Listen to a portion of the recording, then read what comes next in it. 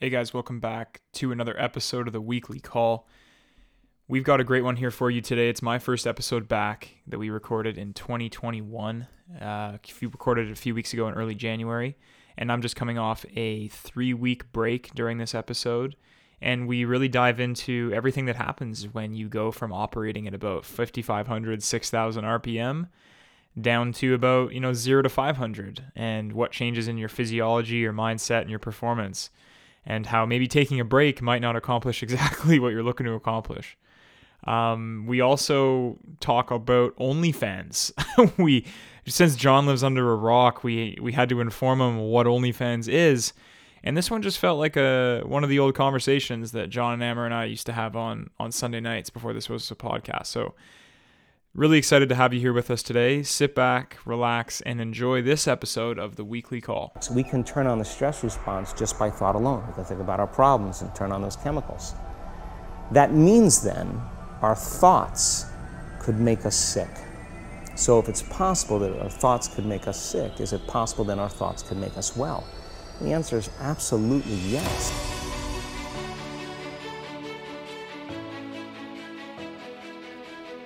You're listening to the Weekly Call podcast with Austin, Amber, and John. Welcome. It's enormously important that you do have the right friends. If they make you a better person than you otherwise would be, that's the ultimate gift. It deals, for the most part, with success. It deals with people who you started your life off with and what success does to them. People look at you strange saying you changed, like you worked that hard to stay the same. Like you're doing all this for a reason. Remind yourself, this fight that you're in, this is what will make you stronger. Hey guys, and welcome back to another episode of the Weekly Call. I, Austin, am back after a 1-month break from these lads that continued on captaining the ship without me. I don't know if they got better or worse, honestly, so you guys are going to have to let us know about that. Welcome, Amber. How are you out in Etobicoke, Ontario? Doing pretty good, man. Just telling John out in BC Kelowna, Yeah, about BC Kelowna. this trend of OnlyFans. And if you don't know what OnlyFans is, John, like I said, it's literally people that would pay, I don't know, $10 to $20 to $50 a month plus additional upsells per specific videos or photos to see more generally and more popularly specific women nude. And there's girls out there that make $1 million a month plus on the platform. Yeah, I totally would believe that. Totally. It's insane. There's zero doubt. Yeah, in my mind. It's unfortunate we couldn't However, capture your raw reaction, because your raw reaction was pretty hilarious. We should have pressed record. No, what first. I'm curious about though is, was that the intended use for it, or is that just a side effect? No. That's actually what the website... Was it? Yes. And The here's original a very marketed benefit was that. Yeah, yes. This is the thing. It's like, let's say there's a girl in your high school that you once fancied, and you heard that she has an OnlyFans. That means for a price, you get to finally see her naked, and people will pay a lot of money for that stuff. It's very weird. And Yeah, it's these people kinda weird. have made a living. Now, You know what's here's funny? the most interesting There's thing. almost. Yeah, go ahead. Well, I was just say no one's paying to see dicks. Yeah, well, there's always a purchaser, right? But Dicks are just not very valuable in that sense. I guess so, yeah. But here's something you should know about OnlyFans and its business model, which is really fascinating. I think something like 95% of their revenue come from 1% of their content creators. I could believe that. Wow, that is a great stat. Yeah. That is a great stat. So that means if they lose their, let's say their top 50 accounts, their revenue drops. No, they go bankrupt. Yeah. Yeah. So it's a very interesting. That's interesting. Model. That's a lot of power held by the 1%. I bet they can negotiate a really good They do. rate. They get good rates. The more subscribers you have, the lower your fees go. That's interesting. And so is there who does well on OnlyFans? I mean, obviously attractive women, but is it sort of like a famous person? Yeah. So thing, here's or what happens: you have somebody who's already has a big following on Instagram, so to say, who's very attractive, but never done Playboy, never done any sort of pornography, and then they say, hey, you know what? I'm gonna start teasing out this specific content.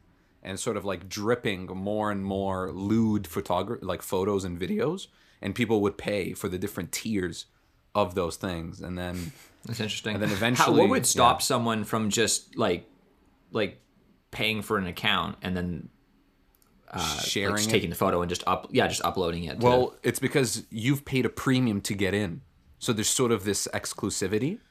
That's like, oh, I'm in here. I'm seeing what most aren't, which makes it more rare and more desirable for you. Whereas if everybody got to see what you're seeing, all of a sudden it's not as rare or desirable. I guess so, but there's no one that's like out here just taking screenshots. So there is, and true bro. But there's an entire team that works around the clock to copyright strike those images that are outside the economy. Wow, Amory, you seem to know a lot about this platform. I really do, yeah. It's something great. that is just captured my attention because it's like, yeah, I'm sure you're just doing pure research on like that. No, the listen, metrics hold on of a the second. company and how the it is. Hold on. I find it. I find it. I don't find it any more fascinating than I find like it's not surprising like at all. Like if you told me that men were willing to pay, it's not surprising at all. Yeah. It definitely seems like. What I find really amazing about this is that all of a sudden there's now a price for your pride. It's people say, oh, you can't put price on pride. Now you know can. What? I was just thinking about that. Yeah, there's this girl. There's a couple girls that I've followed on Instagram for the past several years, and they've got it. They've got around. Like I've essentially what I'm trying to say by that is like I've seen them grow up, right? Yes. Like for all intents and purposes, I've seen them mature into an adult, and now they're doing swipe up for 50% off on Tuesday night on my OnlyFans. There you go. Yeah. You're like, hey, come, let's start an actual business. Yeah. And the reason I find this so interesting and why I'm even bringing it up is because a lot of what we talked about, these stoic values, and it seems like the Western world is becoming farther away from stoic values. And the more people are willing to give up value, there is another opportunity to make money on that loss of self-value. And it's fascinating to me.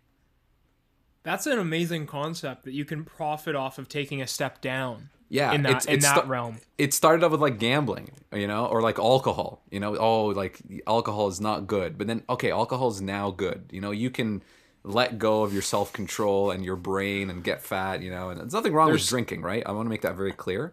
Yeah. But it's a step towards something that would be considered more. Well, no, there's a lot wrong with drinking. Yeah, well, not morality-wise. I don't think there's any right or wrong with drinking. It's just drinking is not obviously workable right to having a life that you want. Oh, I see what you're saying. Okay, I don't think there's any subjective. Okay, yeah. But then it's something. Then it becomes more taboo to like have a lot of sex with women, right? And then it's like, well, now that that's a thing, like brothels open up and like strip clubs. And then now it's like, okay, there's always a place in the market for undercutting pride or his values, right? And I just find it fascinating that now all of a sudden you can and you don't need an agent. It's not taboo at all. You can just log in, make an account, and you can start profiting off yourself. I mean, there's this really amazing quote I read recently about, I'm gonna search it up and find it, but it's essentially about like every person starts out that way, and so you always have like, and it kind of goes back to like Freudian psychology, right? Like everybody has the id that develops first, right? Like the desire, like the kind of the dark side of your wants and needs, right? So it is. Yeah. If you desire fame, you can now buy followers. Yeah. If you desire a specific type of attention, you can go on like OnlyFans. If you desire popularity among your gamer friends, you can go and start streaming. If you desire anything, you can now get it for a price. And how far is it willing to go? And I see stoicism and people like Ryan Holiday as the main opposition to these movements, right? Where even then, though, self-control. I see. There's like a slippery slope to it, right? Like even Ryan Holiday, I think, kind of maybe fell victim to this a little bit over the holidays, where he was selling like a $99 course to set New Year's goals, and I was like, oh, interesting. It just seemed off-brand, Oh, for him he would sell like you should turn off your video. By the way, you're just lagging a bit. Okay. So it seemed off-brand for him to be, selling a $100 course. Interesting. And I'm sure, that, Ryan would build a course of immense value and whatnot. But, it's just, I found it really interesting in particular. I know I'm kind of nitpicking on Ryan Holiday here, but, I thought it was interesting because, a lot of, I've been following Ryan for like close to, 4 or 5 years now. And I've read all of his books and I've bought every single one of them, 3 or, upwards of 10 times. So if there's, if there's a guy who's really been, I've definitely paid my dues when it comes to Ryan Holiday. And I thought it was really interesting because, over the years, many times he's mentioned his dislike actually of New Year's goals. Yeah. Wow. That's very interesting. And so I thought it was really fascinating. So, it's interesting how you see these, and I'm sure that we all, I'm not judging him I'm sure that it was goodwill. There's obviously, I imagine there's good intentions behind it. Like I'll give him goodwill that way. But, it's interesting how we all sort of have follies in that sense. Like maybe it's not a folly. Maybe it was a fantastic course and whatnot. Yeah. But it does seem interesting that that's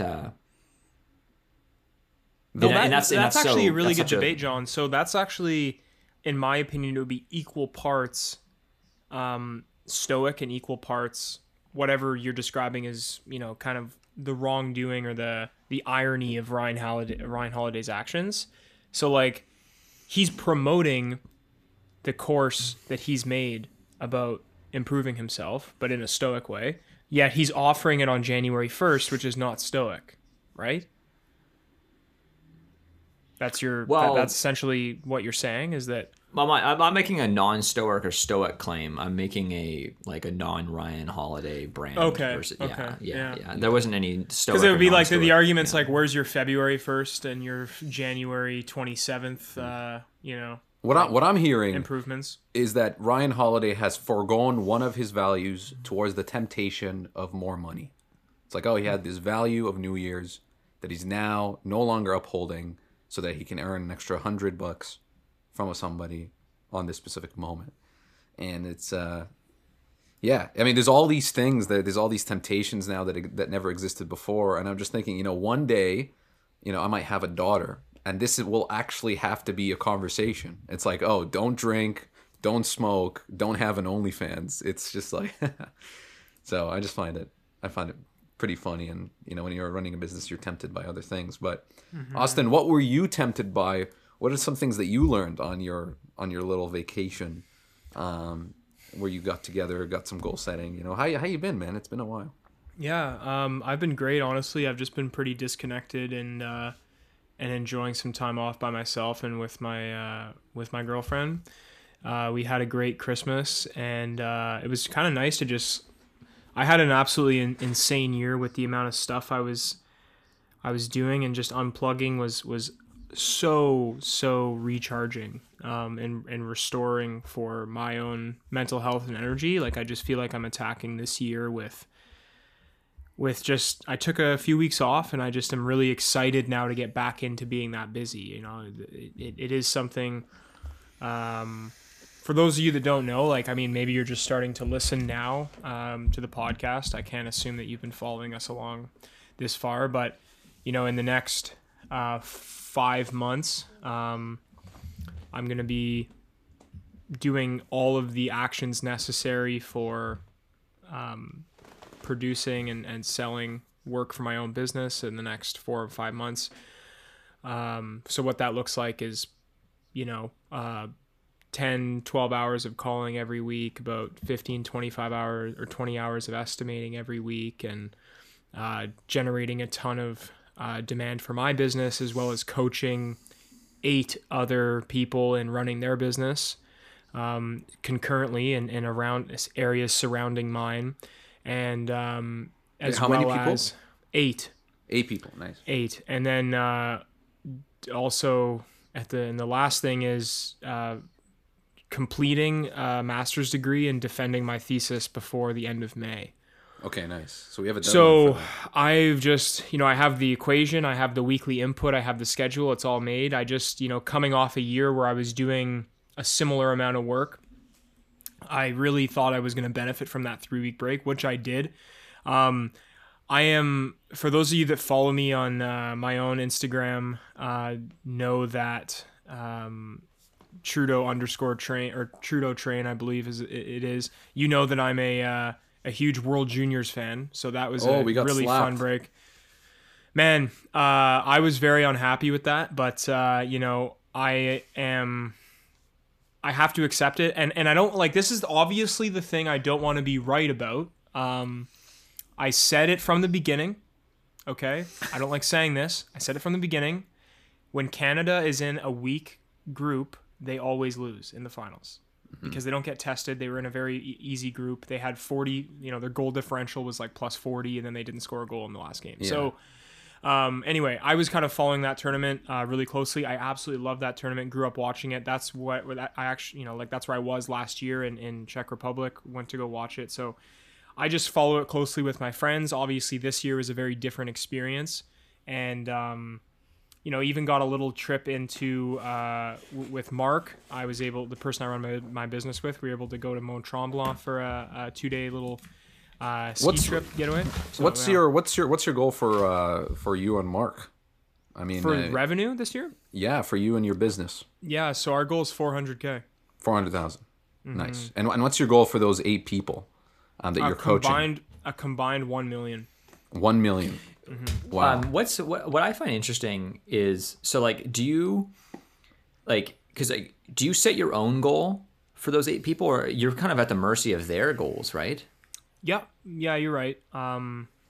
So what I do when I take into consideration, like, put it this way, we have meetings that quote unquote launch their businesses, right? So we kind of sit down and plan out their goal, and we establish what they'd need to do and kind of reverse engineer. We've talked about this on other podcast episodes too, where we kind of take a goal and we then reverse engineer it. Like, we take a goal, let's say it's like $200,000 in revenue a year, take into account all your historic booking, all your stats from the year before. So like, how many leads did it take you to schedule an estimate? How many estimates did it take you to schedule a job? How many jobs did it take you to get to $10,000 in sales? What's your average job size? You take all of that data, and then you kind of reverse engineer what you'd need to put in every week in order to hit that goal based on your data. So we sit down and compute those goals, and then of course we can alter them based on if they want to, because you can't just sit down and go, oh hey, I want to do a 300K goal. Like, no, you have to sit down and go, okay, well, if you're reverse engineering everything that like in a formulaic way like that, can you afford the extra, 7 hours a week, right? So you kind of have to earn the increase in your goal.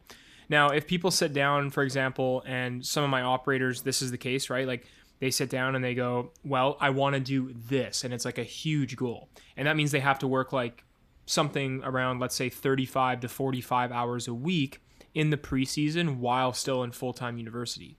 So it's not that I don't think they're like, when I'm taking into account putting my goal, it's like when I have to then take into consideration all of the meetings I've had like that, and then look at their goals and then compute my own. Maybe it's less, maybe it's more, but it has to ultimately come down to what I want to accomplish as a team and not necessarily what they want to do as an individual. But you're right. It is largely based on what their goals are, but also what I think that they're going to be able to be capable of. Yeah. But again, that comes back to the idea of like, you don't want to be setting a goal that's too achievable as a team either. So my goals right now, honestly, the 1 million is like, it's attainable for 8 people. And my personal goal of 400K is also attainable. However, as the year progresses, I also want to be able to revisit them up and down, right? John, I know you said, like, is this the year that you're not setting a goal? You're just going to run up the clock, or what? Like, what do you think? Well, I have like an estimation of what I could do this year. What's the estimate? 1,033,000. 1.33. 1.033. Okay, got it. Interesting. Seems pretty precise. Why? Like, how that's just what the math came out to. So, right. I wasn't just gonna randomly round up to 50 or round. Yeah. Yeah. Cool. So $1 million. That's just nicer to say. $1 million. 1,033,000. Jesus. Well, I mean, that's 10 jobs. Yeah, I know. It's an extra 10 jobs. I'm not just gonna round out. I'm not just gonna round out. I mean, think about it. I could change the lives of 10 different people, and you're out here just rounding down on that. Okay, dude. No. Yeah. Anyway. No, but that's like 20 estimates. Yeah. Right. That's a whole week of work that I wouldn't be doing. That's fair. Austin, what did you learn in this time off? What I learned is that in order to take time off effectively, it's a bit of a myth. What does that it's mean? It's hard to manage. Yeah. So, there was definitely a few occasions where, my social media time went up, and you're like, okay, does this aid me? Like, is this worth this break? Because my social media time wouldn't have been up if I didn't take a break, right? So then you have to weigh the cons of like, is the opportunity cost of not working right now in order to gain a little bit of like restorative strength and like, getting, because I was actually, I was whether or not you guys think burnout is a thing or not, I'm not saying I was burnt out, but I was definitely fatigued. And I feel a lot better coming out of this now, starting the year. However, there was times where like, put it this way, it gets easier to engage in activities that aren't as productive. Meaning, not eating as healthy. Oh, it's also during the holidays. People obviously are talking. It's definitely the what's the word? The predicate, I guess, would be like to, engage in a little bit of, holiday eating. And then there's that. There's also just more distracted. But what was really nice was that like I was able to really dial in on reading and exercising, like just reading a lot and working out every day. Having the time to do that sustainably was really, really fun, I would say. Do you find rest exhausting?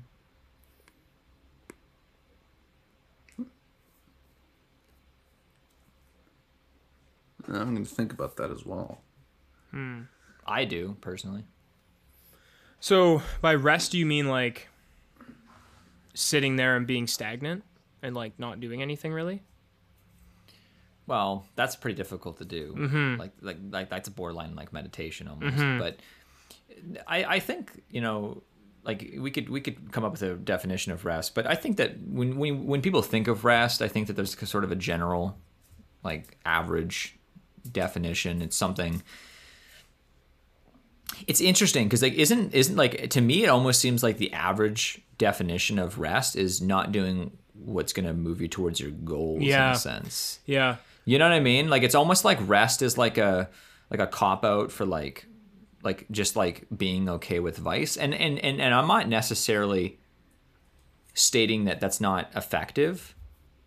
Like I question that as well. Like it seems like you that's been on your mind as well. Like, yeah, but I find rest very exhausting mentally. Like physically, I'm still like, if you're working out or whatever, right?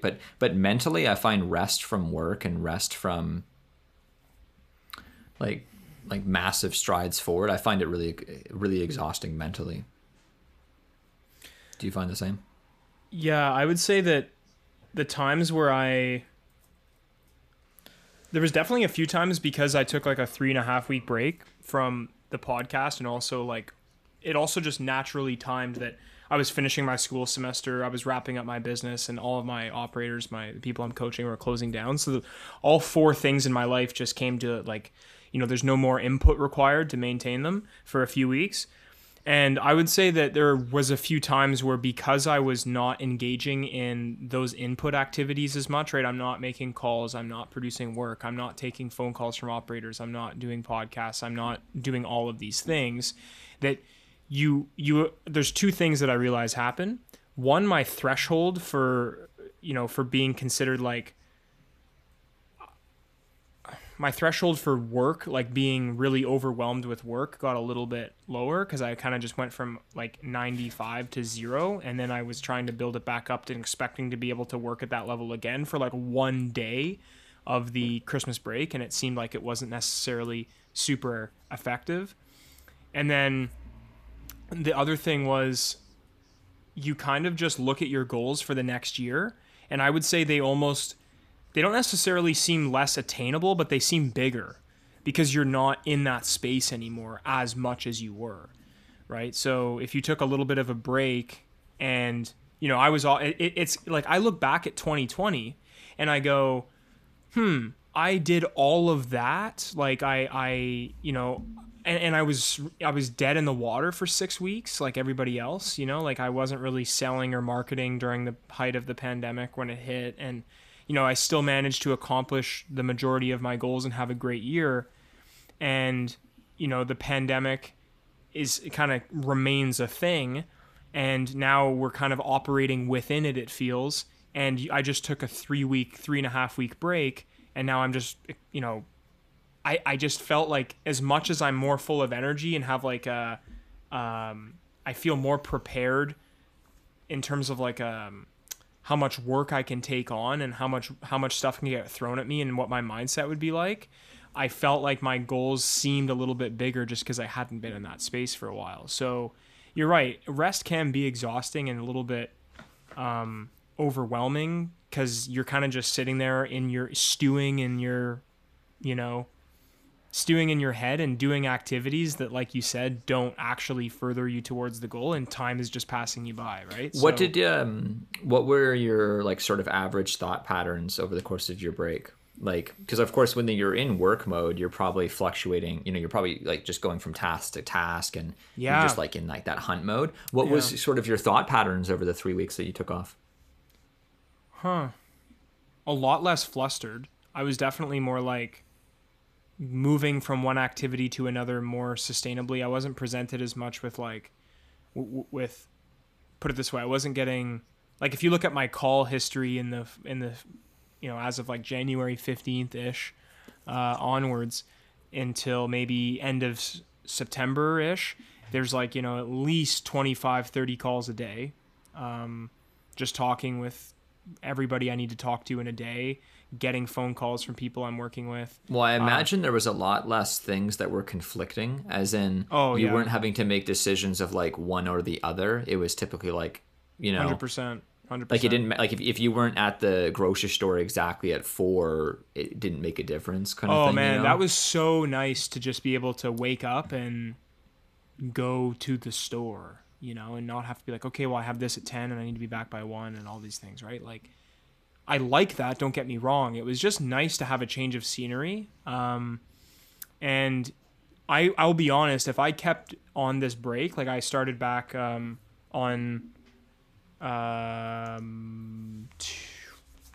Monday. Yeah, on Monday. So this is being recorded on Sunday, January 10th, by the way. So this is like on Monday the 4th, I started back. And that was like, you know, pretty, how do I say this? I was excited to get back. I think if I took another week off, then I would have been like, kind of, it would have started to come down the other side of the bell curve, right? Like it would have stopped, in my opinion, being effective. Like I think that there is a tipping point for sure. Yeah. And I definitely pushed the envelope a little bit with 3.5 weeks. Like, I think Tim Ferriss talks about it in the 4-Hour Workweek, how like,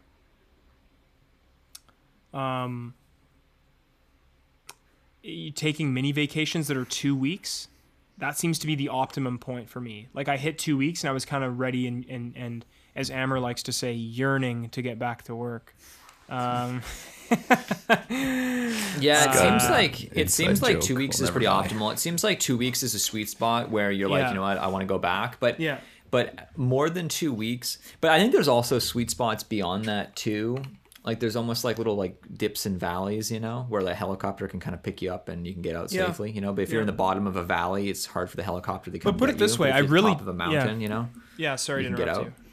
Well, I was just gonna say, like, I think the helicopter, like when you're at the top of the mountain, it picks you up, right? So there's like different sweet spots because I find like there's like certain sections of my time, because obviously I take a more extended break, let's say, than most people, and I find that there's definitely peaks and valleys to that.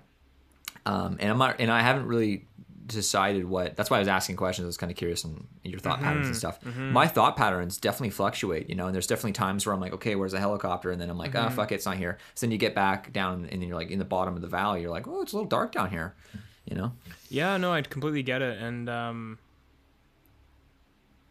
it's something. Do your moods fluctuate at all? Are you like a pretty even keel guy? Yeah, pretty even keel guy. Like I don't really have mood swings as much as like. No, I'm not even talking from a day-to-day standpoint necessarily, but even just from a week-to-week, No, I don't. I mean, yeah, like I'll ask. I mean, I'll ask Miranda after this, but I really don't think so. I think I'm a pretty. How about anxiety levels? Like, I mean, minus workload, okay? Because workload is like I it's very rare for someone to, but minus workload. Do you find that your anxiety levels fluctuate at all?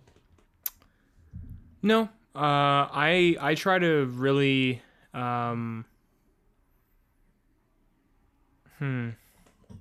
Here's another one. Yeah, no, I do not think honestly that my anxiety levels fluctuate. Okay, here's another one that's it's not quite the same thing as anxiety, but it's similar. How about like how rapid your thoughts are? That's it. Okay. Because like over this break, I felt like there was no more, like I really understood the truth behind the saying, if you want something done, give it to a busy person. Not because if somebody asked me to do something, it would take me like ridiculous amount of time, but I caught myself. Like I understood the psychological mechanisms behind why that is factually true, is because when somebody asked me to do something and I would look at my schedule and there was 1/8 of the stuff in there that I'm used to having in there, I wouldn't get it done as fast as I normally would have. It's interesting how that's if I true, had hey? 8 times more thing in my schedule. And I had to force myself at a few times to go like, no, what am I saying? I could do this right now. Like I could do it literally the moment you're asking for it.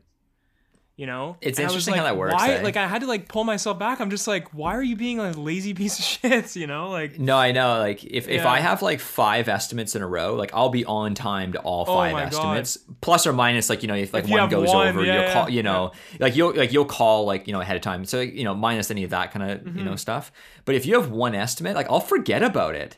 You know what I mean? Like if I have one estimate for the entire week, like I'll forget, right? Couldn't agree more, man. Like I actually like, that's why I said rest is exhausting. Like I actually find that like and I don't like, I actually kind of think that that's why like when you said like what was my goal and I was like, well, here's an estimate kind of thing, is it's like like at this point, like I feel like I really relate a lot of my work to like my running, in the sense that like I know a pretty good pace that I can run, but like some days like I get on the treadmill and like 12 feels light. And some days I get on and 9 feels kind of heavy. And some days it's like I'm running at 15 for like 30 minutes and I'm like, whatever, right? And I look like a badass, right? Just sprinting the entire time.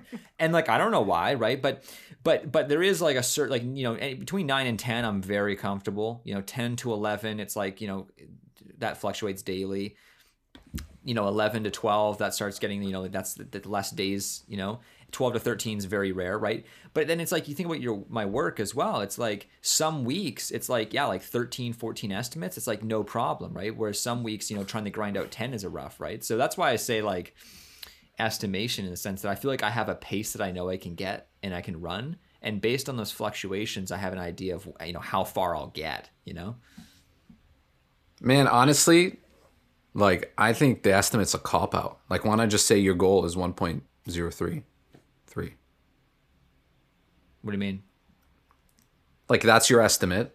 Why not just actually set it as a goal? Like, why not just say my goal is 1.033 instead of that's my estimate? Like, there's a lack of commitment there between one and the other. No, I don't think so at all. I don't think so at all. Like, I've ran the numbers as far as like the math behind how many estimates I can possibly get in a week, and versus how many people I have, and plus or minus a bit of safety. Because one thing that's interesting with ProWorks is like, it's hard to say like how my stats from StudentWorks would reflect to ProWorks. You know what I mean? Oh yeah. Yeah, like that's something to consider. Like with if I had one more year of StudentWorks, I think I would be a lot more committal to a certain number, you know, of like, yeah, this would like, I would be a lot more accurate in it. But the reason why I say $1,033,000 is an estimate, is because, you know, if the discount rates that I used on my stats from StudentWorks I used too much of a discount rate, then in reality, I should probably be able to do a little bit over 1.2. Whereas if my discount rates weren't enough, then I would do less than that. So I kind of took a number in between and said, yeah, this is a pretty good estimate of what I could accomplish. Okay, so then how does it? Why do you think you're? I can understand Amber doesn't like that. I can understand the argument of a non-committal. I could see why it seems non-committal. I also just don't see much value in actually committing to some arbitrary goal. Like, I mean, I could say 1.1, I could say 1 million. It really means nothing ultimately. Hold on a second. A goal is a commitment. When you give your word to something, you're making a commitment. How's that worth nothing? Yeah, well, I mean, in an idealistic way, absolutely. But like most goals simply aren't hit. So in reality has proven otherwise. Most goals are absolute horseshit, right? Like you went through that last year, Amber. I did, and I'm still gonna set but big Amber, goals. But the goal was arbitrary. Like I think that in hindsight, anybody could have looked and said that's not a proper estimate. Do you see the difference there? Like you can I could set a goal of 3 million, but I try and back my things in math, right? So it's like, if like my math has proven that about $1,033,000 is what I can expect, that's what I can expect. Right? I'm not going to just set some random goal. It's arbitrary. It means nothing. Like the math has proven $1,033,000. Yeah, but you just said that you don't know how it's going to be different going from StudentWorks to ProWorks. And if you don't know that, then how can you actually put that into an equation where you can get the math? Well, that's why I use the word estimation. What do you mean? That's exactly what I said. Like you can estimate something. So what I did actually is, I think I have it here. This may not be it. What I did is I took the numbers from, and one thing to consider too is that a lot of there's a lot of unknown as far as like I don't actually understand a lot of the inputs that are going to be involved in the commercial side of the business. So again, I could pull some random number out and say 400,000, but like that's basically as arbitrary as a rookie saying they're going to do 250. That rookie has no fucking idea what it means.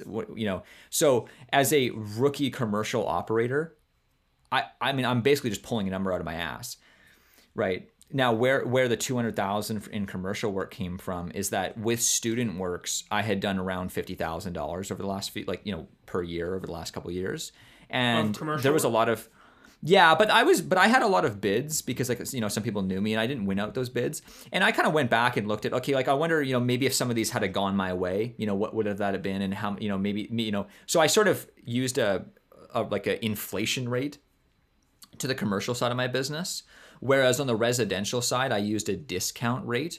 One, because there's increased competition, because there will be two, hungry hunters out there with StudentWorks in Kelowna. But two, it's hard to say what, like for example, repeat clients. It's hard to say how many of my repeat clients will actually follow me to the next business. So for me to say, oh, I'm going to do $1 million or 1.2 million, and here's the numbers that I'm going to show. Well, if the math doesn't support that, it's irrelevant. Like if I say I'm going to get $150,000 from repeat clients, that means dick shit if the math doesn't support that, right? Like if I got 100,000 from StudentWorks, why would I expect 150 from ProWorks? Like that wouldn't make sense, right? So then if you use a discount rate, right? Now the one thing that I have the most control over. There's two things in my opinion that I have the most control over, because even referrals, you can, again, you're only estimating, right? Like based on what determines a referral, right? A job in May is worth 2 in August. There's that general rule of thumb. But there's two things I think you have the most control over: how many flyers you send and how many doors you knock on. And so those two are the things that I think I can most reliably predict, and the rest of them are more estimations. So to set a goal above and beyond me performing at a really high level with sending out maximum amount of flyers and doing cold calling, I think is just arbitrary and it means nothing. Okay. Especially now, when you're dealing with larger numbers. Like if hold on. No, I get if I was trying to aim for 500,000, I could instantly tell you the math of how I could 100% do that. Okay. Just through flyers and just through cold calling, right? So the question becomes, which I think Amber and you are kind of having two different conversations. Amber's saying if you can set a goal that will motivate you to kind of change what those metrics are based off of. Like the only way that you're able to reverse engineer a goal using inflation and deflation of commercial, residential, whatever it may be, right, is that you have some metrics that you're looking at and that you're figuring out how to use them reliably. Yeah. What I think Amber's trying to say is if you adopt a different mindset of input, strictly input on a weekly basis, like all you were trying to do is just trying to see how you can break that function in a good way. Like how can you show that those numbers are wrong in a good way? Because that means that you're going to be showing that they're a little bit on the lower end. They should have been more reflected towards higher end. Yeah, I think that reality could just be a proves goal. Otherwise. I really don't think that humans operate like that. I really don't. So when you tell me Elon says we need to go to Mars, is that a goal or an estimate? Going to Mars is a goal. Yeah, but like 33 years, that's an estimate. That's pretty straightforward. Yeah, but every goal is an estimate. I mean, there's just so many different aspects that that's play not true. into. That's not true. I don't think so. I don't think that's true.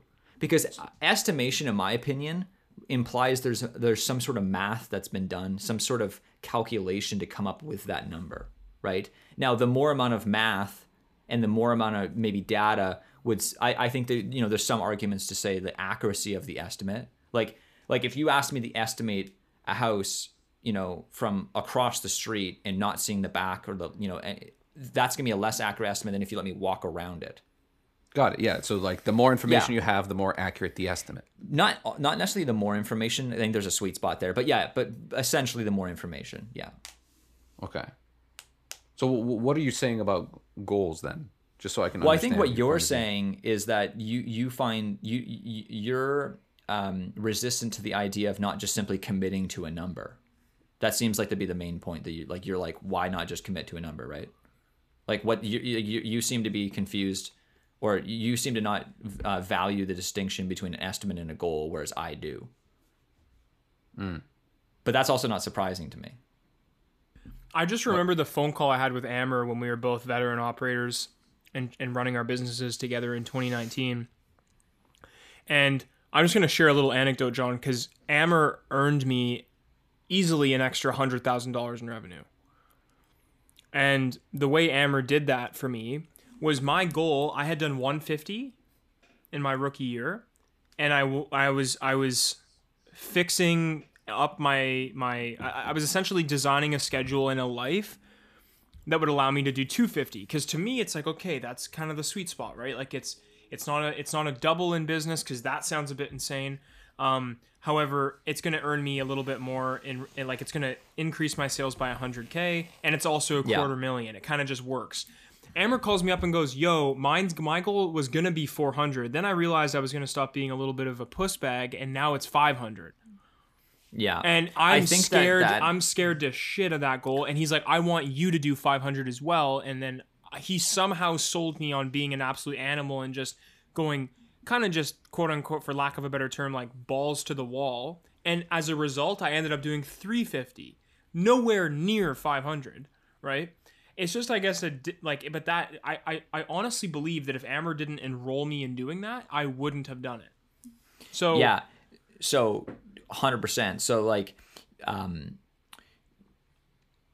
you would have to make changes like to the fundamentals of your business. I think to like the business that you would operate, I think at like 200 is fundamentally a lot different than the business you'd run at like 500 plus. Like, yes, especially around 500 plus, because that's when you start getting into like, especially if you're a seasonal business, that's when you start getting over $100,000 in a month in revenue.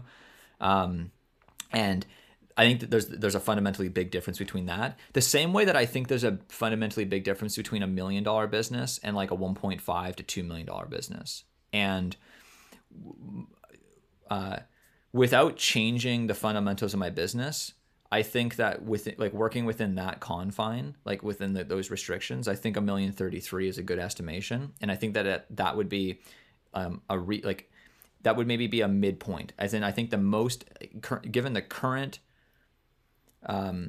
state of my business, I think 1.2 would be like a high point, and I think 800,000 definitely seems to be now the new floor. If that makes sense, right? And so I think that would be accurate. If I was to fundamentally change the business and actually see value in that, I think that I could see your argument of like not buying the bullshit and actually like, yeah, would set the goal of 1.5. Let's figure out the way of getting there. I have very little interest in that. Certainly at this point, I would. Got it. That should have been my first question: is would you want more? And you don't want more, right?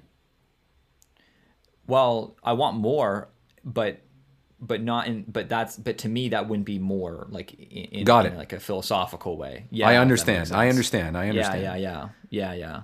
Okay, if we were playing a game of doing the most revenue possible, then my argument would really sit, and it would make sense, because we want to maximize by setting bigger goals. We change the fundamentals of your business.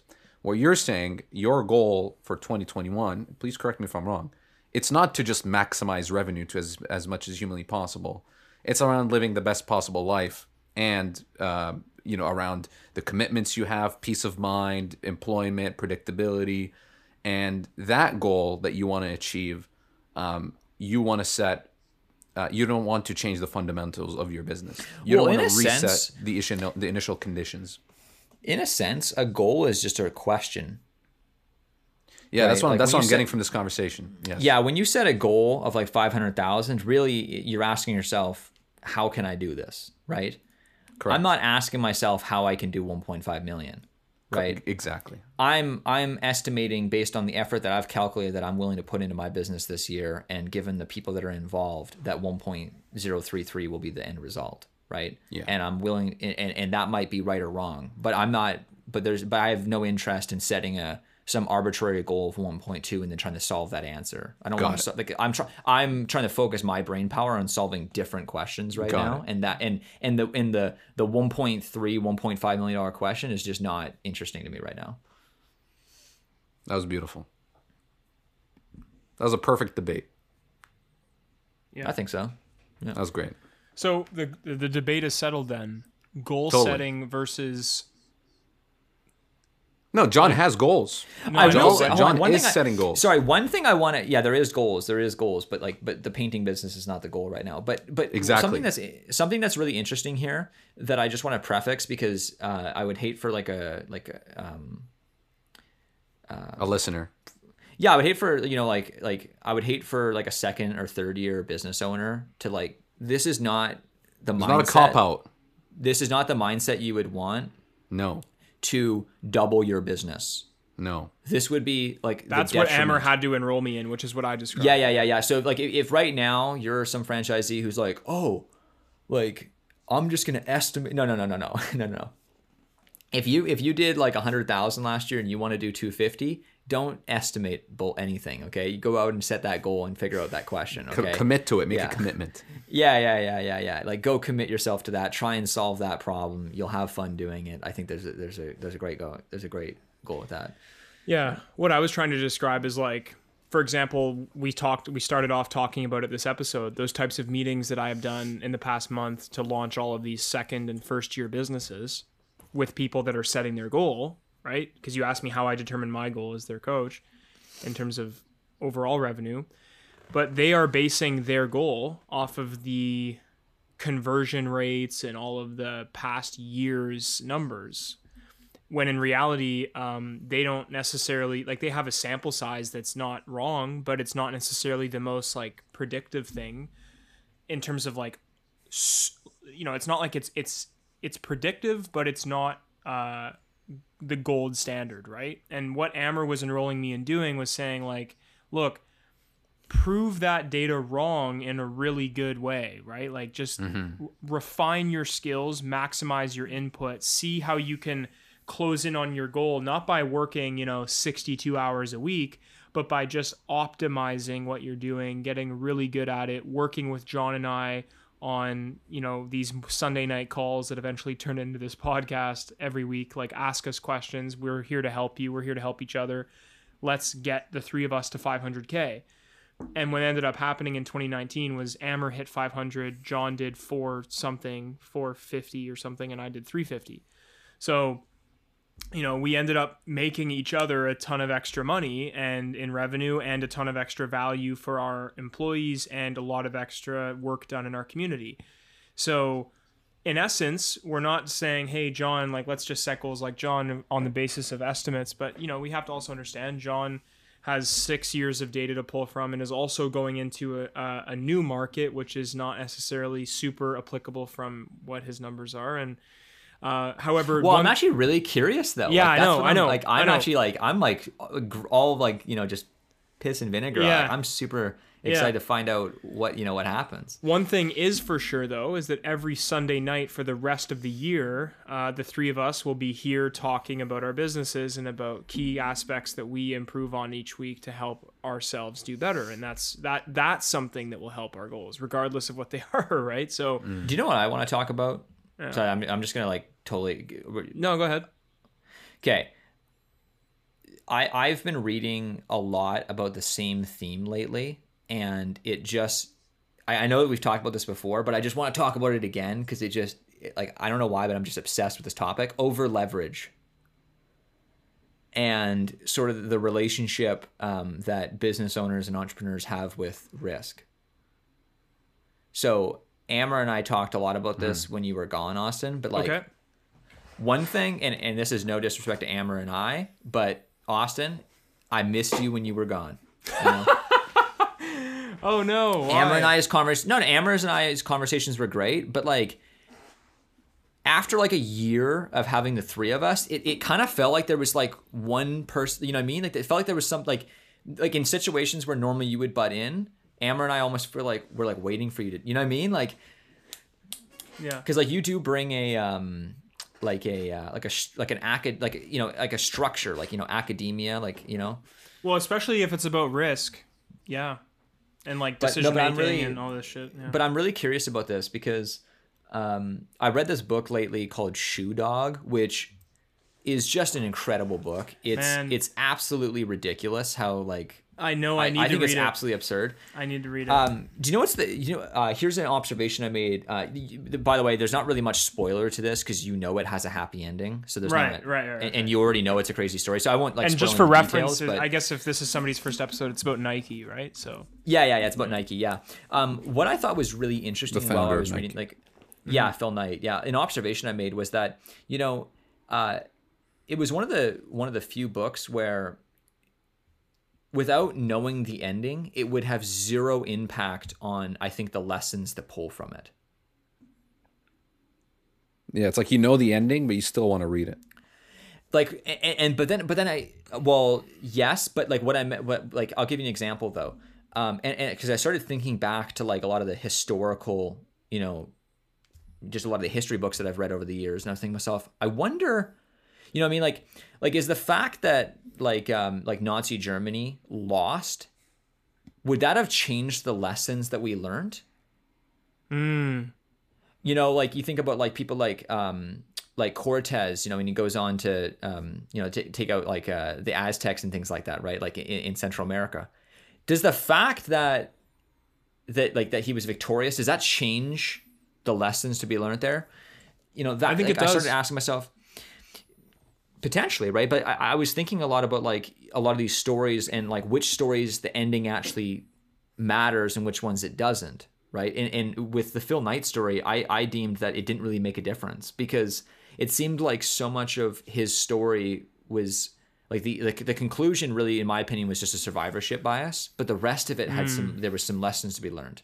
And I was wondering like what your thoughts are like on that statement that like, I wonder how many stories the ending is really just an example of survivorship bias, but amongst the story is where the actual lessons is. As in, the person could have died and you still would have learned the same lessons. Or the person could have failed. Or think about people who failed but could have won. Because certainly some stories, like if Giovanni Drogo, like if they actually did invade, that would have been a totally different story, right? That would have been a totally different story. Giovanni.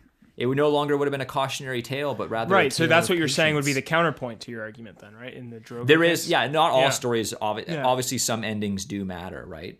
But just thinking in the context of like, think about stories that don't matter. Typically, it's a survivorship bias, right? So John, if you're, I think there's actually two different conversations that you're having here, and maybe we can pick them apart a little bit. In the case where, let's say, John, you somehow this year go out and, I don't know, something happens to you and you become a version of yourself that we no longer can recognize. It's not you. Like, you know, you're just turning into a person that doesn't deserve to run a business, just Like doing heroin terrible or things. whatever, Yeah, yeah. like you just turn into like Amber's eyes widen. He's like, heroin. Yeah, so remember let's say those you days. turn into a drug addict and you just kind of fall apart and you live a fairly, you know, tough life for the rest of your life. There is no argument that the value that you've brought to the past 85 episodes of this podcast would still hold. Right? So regardless of your outcome, there's still a ton of value that people can go and actually selectively listen to you kind of causing breakthroughs for them. And we can go scroll through all of our Instagram messages that we've gotten about you really making an impact with people and Amber and me and the podcast and whatever. Okay. Well, here's a question, So Austin. hold on, but just that's where the ending doesn't matter, because you're right, there is value along the way. However, in stories like The War, the ending does matter, because that completely dictates the further trickle down impacts of that one impact. Okay, so there's just two different. You're kind of yes. comparing apples and oranges in my Hold opinion. on. No, but hold on. But so like, yeah, let me even clarify further. So like, I'll use the war example because I can see where you, so the reason why I say the ending, like, yes, I'm not doubting the ending has consequences. That wasn't what I was necessarily trying to like what I was honing in on. It was the lessons. So like, for example, Hitler being a bad leader, like if there was some miracle at D-Day where we just didn't get onto the shores, you know, like let's say Erwin Rommel, like, because they didn't listen to Erwin Rommel like as much as they maybe should have during D-Day. And, you know, because Rommel had argued, look, if we beat them at the beach, we've won the war. If they get off the beach, we've lost the war. And they said, no, like, it's fine. Like, if they get off the beach, like, we'll try and do as much, you know. So point being, let's say they did follow Rommel, and let's say they did defeat them at D-Day. That wouldn't have made Hitler a good leader. Right. Right? Like, he still would have, do you know what I mean? So, but then that maybe begs the question, like, would, you know, that would have just postponed the inevitable. Like, at some point Hitler would have failed. But so that's what I mean. Like when I was reading this story about Phil Knight, it's like, it's just a crazy story of like, you know, and maybe some people would disagree, but it seemed like it was just like, he got really lucky. Like, there's no doubt in my mind that, like, if you were to run that scenario 100 times, I don't think, like, we were like blessed with, you know, with Nike being, you know, a company, because I mean, it's, you know, I run in their shoes. They're fantastic, right? But it doesn't seem like that was the likely scenario, and it happened, which is cool. But like, you know, it Well, seems what about like, endings? What about endings like Lance Armstrong, where he comes out and, you know, he takes drugs and performance enhancement drugs? Does that mean there's nothing to learn about his 15 medals or No. gold There's medals? obviously a ton to learn. But he's on drugs. What is there to learn? Well, you know, if you ask any, you see how it's not a straightforward conversation, right? Like, there is things to learn. Like an interesting thing with the Lance Armstrong, like a lot of the lessons that I've like learned from the Lance situation is actually like lack of integrity. Not, I mean, the cheating part is one thing, you know, because I think there's a lot of debates of like, well, like literally, I think it was like the one race they were on, there was like 16 competitors or something like that, and 14 of them, you know, like the guy who came like 15th came like first, you know, like when all was said and done. But so, like, you know, you could argue, okay, well, you know, maybe it was a standard. But what I thought was really interesting was the way he handled denying. Oh, he denied it for a long, long time. Yeah, like, but they even going on public television and stuff like that, and like just looking dead in the, you know, so that's an interesting lesson to be learned of, like, yeah, in and wow, of like, itself, yeah, that's its own. like lesson. as a PR lesson, like that's one thing, right? But yeah. yeah. I think anywhere you look, there's a lesson to be learned with the right lens. I think. But one thing to know, John, just because the survivorship bias of Nike, I mean, if Nike didn't exist, some other thing would have. Yeah. Maybe it's not as big of a point as the point that I was really just trying to make was I thought it was really fascinating that while reading this story, I actually just didn't care how it ended. Like, I felt like I was like, wow, like I got what I need out of this book. But the end, like, because I already knew it was a happy ending, but that didn't change my thoughts of like how risky and how over leveraged he was. That there was no denying that, and the fact that I knew he survived didn't make me think, wow, I should go do this. You know, Got it. Like imagine like you go with your buddy to the casino and he puts, $1,000 on like 3 red in roulette, which I don't even know if 3 is red. I don't play roulette, so, but It is, I think. yeah, either way. And then he wins, right? Yeah, the lesson isn't, oh, go put 3 on roulette. Yeah, that's what I win. mean, right? But so it's interesting how many of these stories, when we blow them up and we over glorify these people in history, right? But it's fascinating because, but like it's kind of like, if you think about the Black Swan event, right? We'll tie that into this a little bit too. It's like it's crazy though, because the things that really change history are the things that just tend to be the most unlikely. So it's hard not to learn from the outcome. Yeah.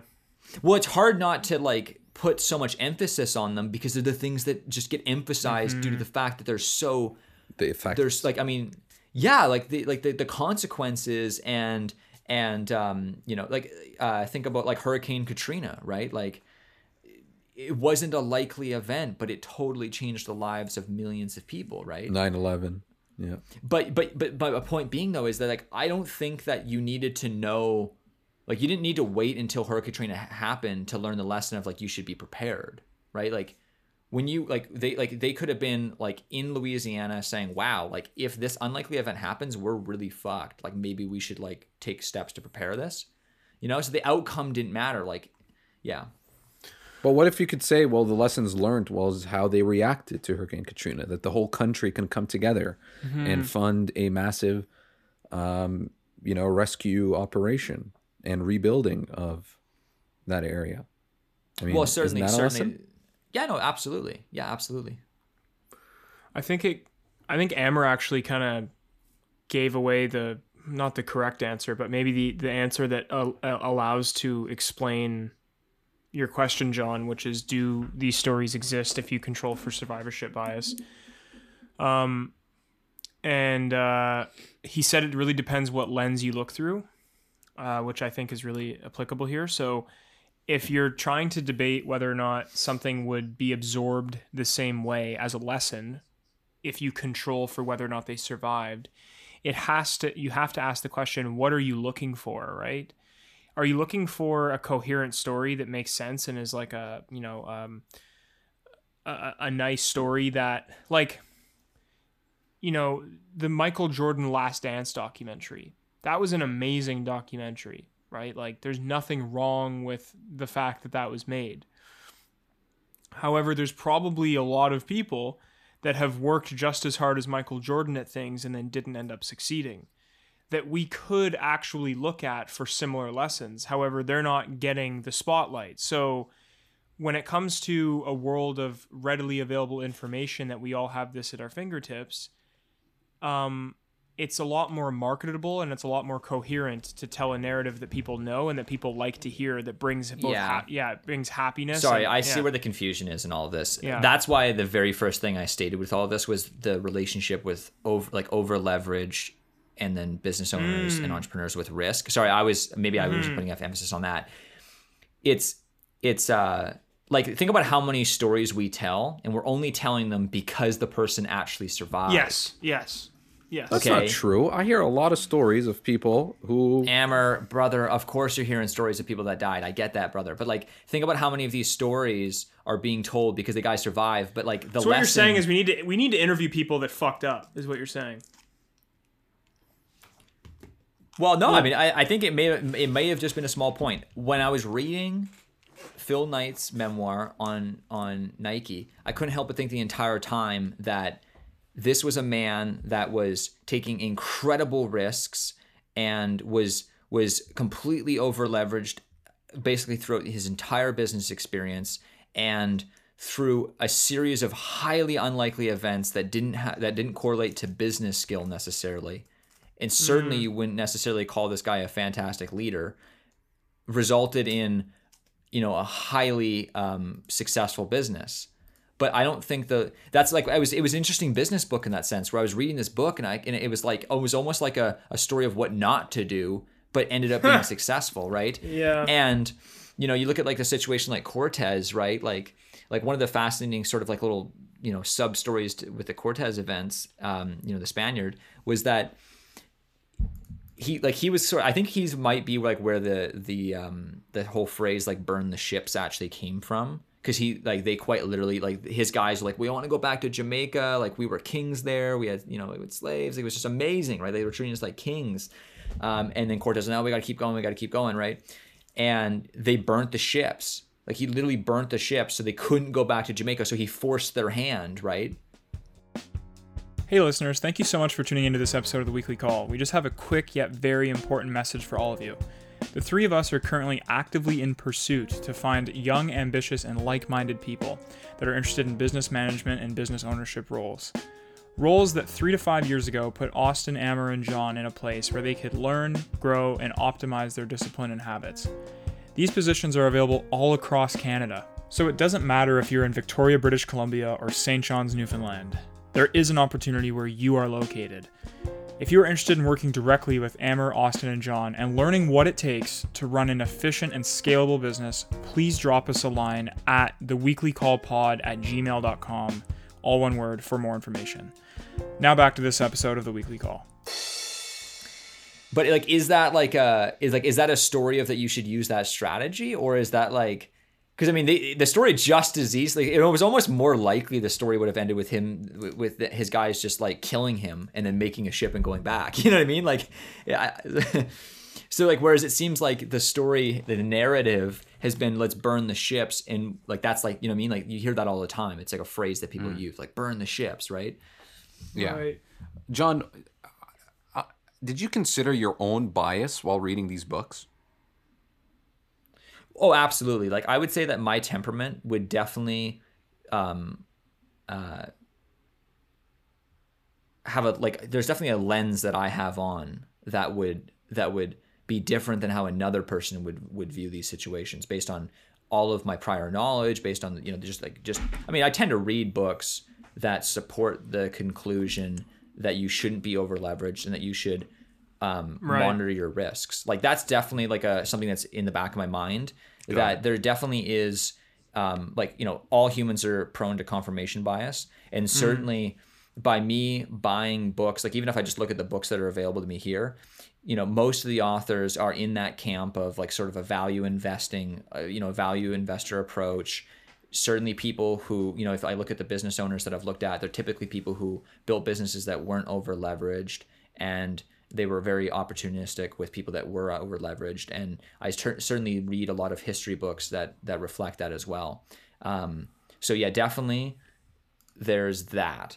But that's also why I find it so fascinating when I do read these success stories, you know, because you can read like a memoir of someone who wasn't over leveraged, and you can read that, and then you can read the memoir of someone who was over leveraged. And I like, it's almost like that's the argument for why, you know, you should go down that road. Like a similar experience happened when I read the Elon Musk book. Like I was reading it and I was like, I find it fascinating that some people would read this and be like, wow, I'm going to go for it. Yeah. So Like John, you're saying I am aware it's of a the lesson of what biases. not to do in some cases, but it looks, yeah. Yeah, I'm fascinated. Like, so yes, Amber, I am aware of the biases, and I definitely consider them. Like, I definitely think I'm very conscious of them. Mainly because I'm actually reading a book about biases right now as well. So I'm kind of like very like, yeah. But the other thing too is, I find it very fascinating that people can read these books and see them as a roadmap or see them as a what to do. do you think that there's a lesson to be learned, that there is no lesson that you can see from that over leveragedness? I'm not sure what your question is. Do you think that there's an opportunity for you to maybe see the value of sometimes being over leveraged instead of just completely? Well, no, there's no doubt. Not There's considering no it. doubt. There's no doubt. There's value in there's no doubt. There's some benefit. Hence, I mean, there's a survivor. Like there is people who do survive. Like if there was a 0% chance that you'd be successful if you started like a start, no one would do it, right? Well, maybe some people would, and they would, in a long enough timeline, maybe it would prove to not actually be impossible, right? So no, like I mean it seems like the last 3 pages were dedicated to him talking about how rich he got, right? So there definitely seems to, like, I mean, obviously there's tremendous benefits to those who take incredible risks and they do pay off. Okay. Like, think about all the people who invested in Tesla over the last 5 years. Mm-hmm. Yeah, I think it was something like, if you invested, like, I think it was like $5,500 in Tesla 5 years ago, you would be a Teslainaire is what they call you, right? A millionaire, right? And then there's all these different numbers. A Teslainaire, like, dude, that's hilarious. I know, right? I was reading that in the article and I was like, this is too much like Xerox, but because Xerox had like these like millionaire clubs where people would all get together and talk about how they're all Xerox millionaires, Xeroxers. Yeah, That's and then whatever. hilarious. Yeah, yeah.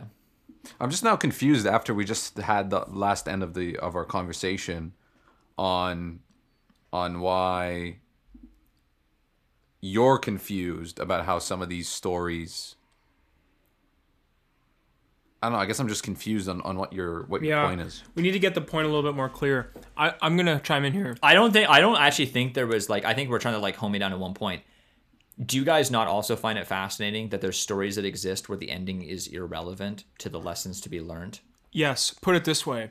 Oh, Like maybe that's just not an interesting conversation. I'm not sure. I thought think it was an there's interesting point. I think there's a little bit of what's the word here? There's a little bit of insight that you need to ask yourself sometimes, or have in order to ask yourself this question sometimes. Was this intentional and calculated to get that outcome? If so, I think you can learn something by the actions and the outcome. If it was merely by chance of having done these certain things in this order and you gained a positive outcome, I think we need to question whether or not those things were directly linked or or even, predictive of your success if you did them. So let me give you an example. In the rare case, let's just make it a little bit more relatable. So I could say that waking up at the same hour every day, getting in 15 minutes of meditation, working out for 30 minutes, and eating healthy all year would be well aligned with allowing me to achieve my business and my business goals and my personal goals, right? So if somebody looked back at me at the end of the year and they went, hey, how did you accomplish these goals? And I said, well, to a certain extent, I really chalked them up to my habits. And I told a coherent story about how these habits worked for me. It's still wise of you to question whether or not those habits would work for you. But ultimately, you could see how, objectively speaking, those two things link to each other. However, it's a very big caution to have, like, for example, I got very lucky and invested a small amount of money, honestly, in the grand scheme of things, a small amount of money into Tesla in March. That has now increased like 600%. So if I turn around and now go like, oh, hey, look at my ability to pick stocks, try and do that for yourself. Because obviously, because if I look at the returns from like the safe bets I took, right, in the stock market, measly. Right, like measly returns given the how much the market's gone up. Relevant to how much the market's gone up, measly returns. What's a huge return? I got really lucky on this one stock pick. Why did I pick Tesla? I thought they were a cool company. That if you asked me in March why I picked them, that would be my answer. So if I'm going to change my answer to self-serve myself and have like hindsight bias, it's up to you, the listener, to kind of pick apart my BS and kind of you know, like when the person, you use the World War II as an example, John, when the person that caught Hitler, did they catch Hitler because they were planning and calculating it and figured out a solution to capture him, or did they get lucky? Right? Like, you look at the guy who, I think it's Sir Robert Penrose or Roger Penrose or something, the guy that shot Bin Laden. He was, by the way, recently on Gad Saad's podcast. Really great podcast. He actually had a really cool series of podcasts. He had Noor bin Laden, who is Osama bin Laden's niece, on, who escaped to Switzerland with her mother when she was an infant and was raised as a German Swiss. Is her last name still legally Bin Laden? Yeah. Is that like what, like the teacher reading her name off roll call says Bin Laden? Yes, her name is Noor bin Laden. What a curse. So Gad had her on. Everybody, you should go listen to the Gad Saad podcast. Absolutely amazing. Or no, it's called The Sad Truth, actually, is the name of his podcast with two A's. With two A's, yeah. The Sad Truth. You know what's funny? The next episode, though, he had the guy that killed Bin Laden on. Like, so it was just so cool to listen, and she knew he was coming on too, and she's obviously like, yeah, my uncle was a, you know, like, she's talking to Gad about like how her, like, she's not necessarily defending anything, right? She's explaining how her mother escaped her from her family. But anyway, Crazy. But anyway, I would encourage you guys to go listen to this podcast, because I want you to listen how this SEAL Team 6 soldier describes the killing of Bin Laden, right? Because to a certain extent, yeah, you got really lucky. You caught him at a really unfortunate time. Like, you got really lucky to catch Bin Laden and kill him with that much ease, right? Like, do you guys remember when Bin Laden was killed? It was like this. It was just like, oh, he's dead. Like, there was no, like, they figured out where he was. They went over. He was kind of relatively unguarded, and they killed him with a couple. Isn't there? I haven't seen it, but isn't there a really good movie on this? I'm not sure. Zero Dark Thirty. Oh, yeah, that movie sucks. Don't watch that movie. Okay. It sucks. It's trash. Don't go near that movie. Okay. So anyway, Zero Dark 30 is the worst thing I've ever seen in my life. Okay, so Sorry. It just goes to show you that, like, some people are going to recount that story a million different ways, right? You had so many different perspectives. You had this soldier over here, the guy that shot him. You obviously have the side of Bin Laden's people, right? Like, how did his army feel after that? Like, how did they tell the story? How did his girlfriend feel, right? Yeah. People are going to tell the story a bunch of different ways. I would just say, to answer your question, John, and to kind of bring a little bit of overarching value to this conversation for people that are listening here, understand how to ask the right questions in order to pick apart whether or not what you're listening to is a valuable trait to take on. I don't think that, you know, if Tesla keeps going up and I keep making money there, it would be but I could still do it very easily. You could see a lot of people doing online. You know, you get all the quick swipe ups for like, hey, I'll teach you, you know, copy trade me. I'll teach you how to make a ton of money in the stock market. That is, you have to ask yourself, like, is that actually true? And can you predict that across different levels, across different people, across different situations? But if you say, hey, like, you know, if you have a goal to run a business and you want to be a better person and you want to wake up and adopt better habits and eat better and get healthy, and you want to, you know, say, hey, I think it's really because of this that I achieve my goals. You know, people, I believe you're having two different conversations. So I don't think that with Phil Knight, you can actually say that what he did earned him Nike. I haven't read the book, but that's what you're saying, right? Is that there's a lot of lessons that you could learn from that book where it's like, you know, you probably got a bit lucky there. If I did that, I don't know if I could see that working out for me. The question is, how do you know when you're wrong if you haven't experienced it yet? So how do you know, John, that not being over leveraged in terms of, you know, borrowing money against your name from a bank to leverage your net worth? I'm over leveraged right now. By reading history. And I guess there's no better book to read than this one right here in order to understand that. Well, there's that. Well, wait, quick, John. I want to ask you about that. How many times did you read the 48 Laws of Power? How many times have I read the 48 Laws of Power? Yeah. It depends how you define read, because it's not a book that you just read from front to back. Mm-hmm. You know, like there's certain rules I'm not going to read most likely, but like I don't even know if I've read every law. I would tend to think I probably have, but I don't know if I have. But there is certain laws that I've read 8-10 times, often, right?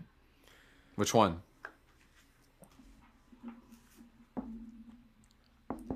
Because I'm reading this book now. Probably law number 1. Really? Don't outshine the master. Why would you read that 8 to 10 times? That seems pretty straightforward. It seems straightforward, but there's a lot of things that are straightforward that I don't think that people actually follow through with. Something I've already read twice, even though I haven't even read a quarter of the laws, is law number 4. Always say less than necessary. That's a great law. Yeah. And the little excerpt there, which piqued my interest so much, it said, when you are trying... Wait, well, hold on. But that context is to strangers, right? Like, not to friends.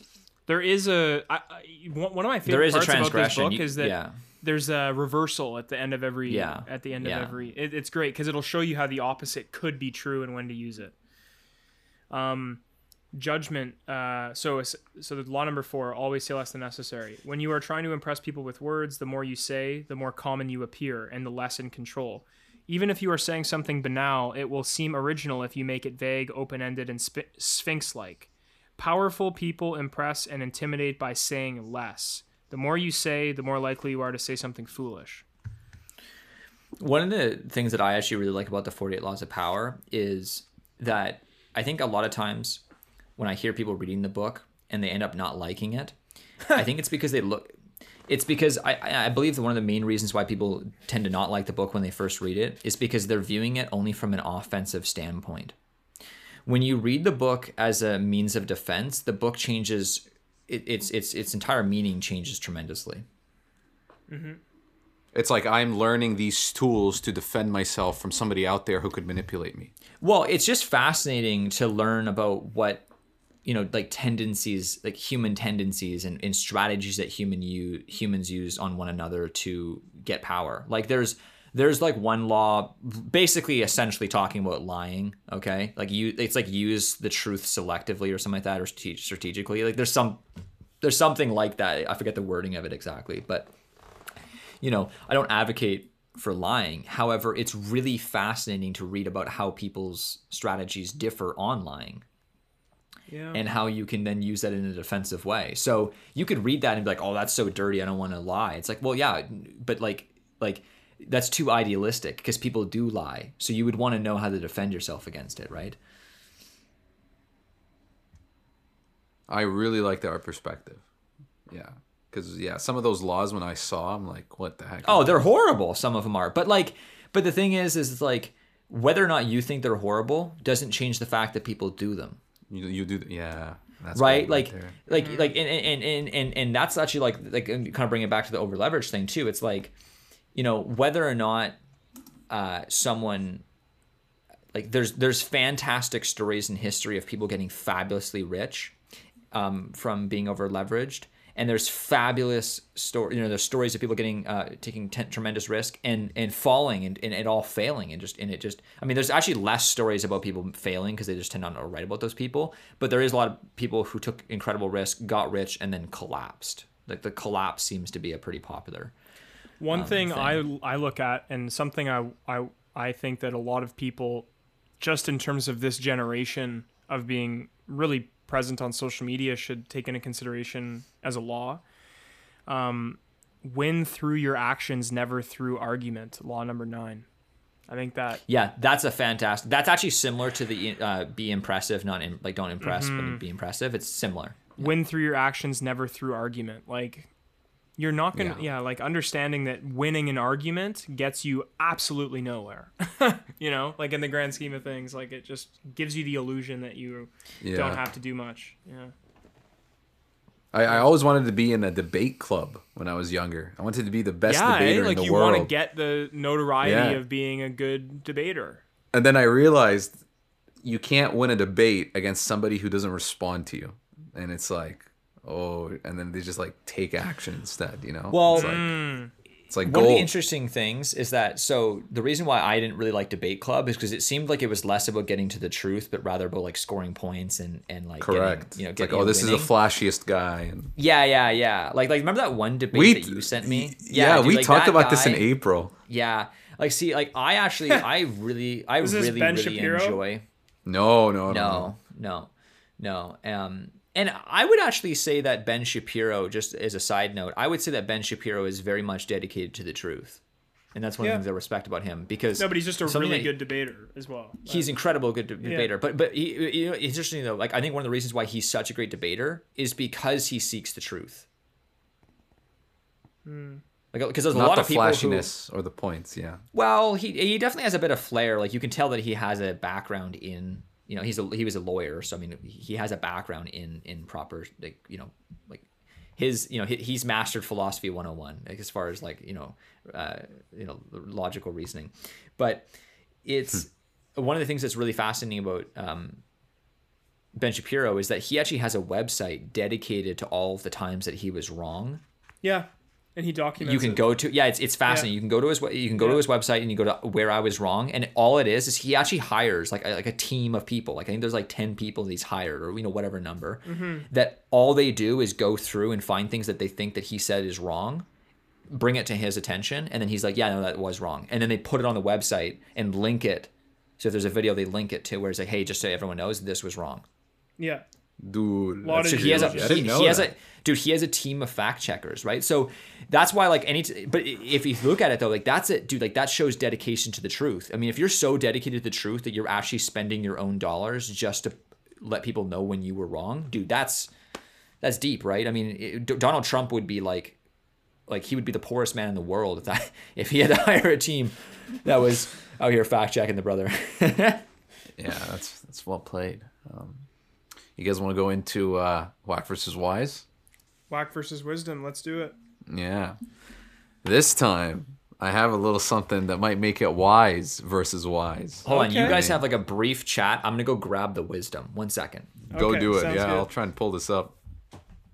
So, Austin, what's cool about this song is that I've never heard a song like this, where at the end of the song, the rapper gets on and gives advice. Love it. And yeah, hold on, let me open this up.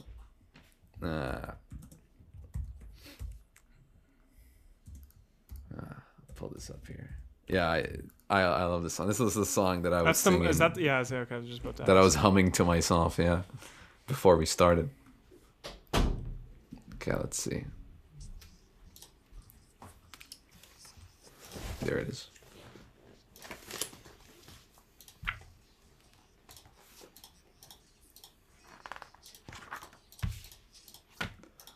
All right, I'm pulling it up. Is John back?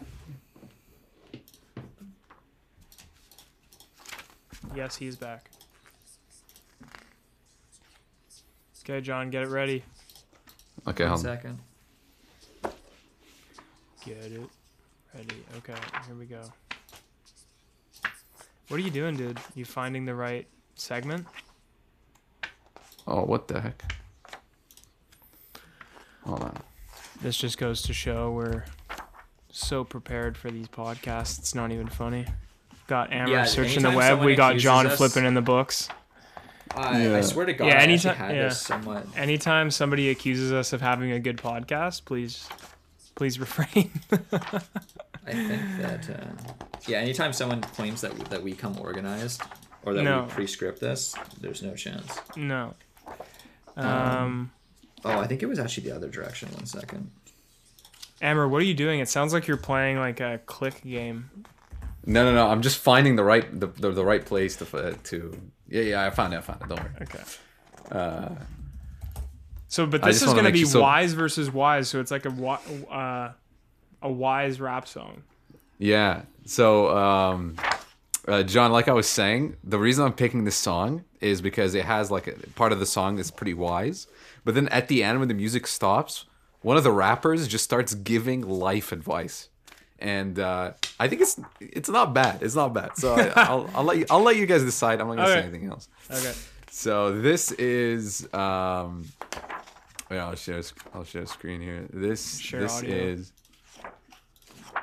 is Wiz Khalifa, believe it or not, and Juicy J, and the song is Respect. Okay, Respect, Austin. Which one of the rappers gets on and gives advice? It's Juicy J. It's Okay. Juicy J's verse, and Juicy J comes in at the end. So, all right, without further ado, here we go. Hustling, that's all the respect. When you go hard and don't stop until ain't nothing left. I got you. All my pockets overweight, appetite for all this cake. Money, man, I still run this game. I'm in perfect shape. Moon rocks keep me high as tube socks. Burn one. Keep it pimpin' and play close attention. You might learn some. My family is all I need. I make sure that we gon' eat. Overtime, 25 hours, 8 days a week. I remember back when I was broke. How could I forget? 9 bathrooms in my crib. I got a pot to piss. Smile on my mama face when I bought her a new home. Mama, we finally made it. Them hard times is gone. Finally made it legit. Ain't no way I'ma quit. Got a cone full of guacamole. Let's go get these chips. Hustling. So that was the verse. Okay. And there's some wisdom there. And I'm going to come to the end here. And I think he jumps on. Okay. So he just comes in and just starts solo. Nigga, keep it real with your motherfucking self and grind for your motherfucking self. If you looking for another nigga to put food on your motherfucking table, nigga, you dumb as fuck. You a stupid ass nigga. You should go fucking take a gun and put it to your brains and blow your own goddamn brains out. You stupid. I mean, Don't be begging no nigga for shit, nigga. Get your lazy ass up. Get out here and work, nigga. You know what I'm saying? That's how we get this bread, nigga. We hustle, nigga. We gotta be out here, man. Up early in the motherfucking morning, man, to the next motherfucking morning, man. You know what I'm saying? How you think a nigga supposed to get this shit? This shit money don't grow on trees. Shit don't fall out the sky, nigga. You know what I'm saying? I know you over there high and shit. You know what I'm saying? Niggas die for this shit, man. Niggas out here on some real grind, nigga. There's some fucked up motherfuckers out here, man. You know what I'm saying, man? When the real life situations kick in, your motherfucking kids hungry, your bills due, your motherfucking car broke down, man. Nigga, you gonna be sick in the motherfucker, man.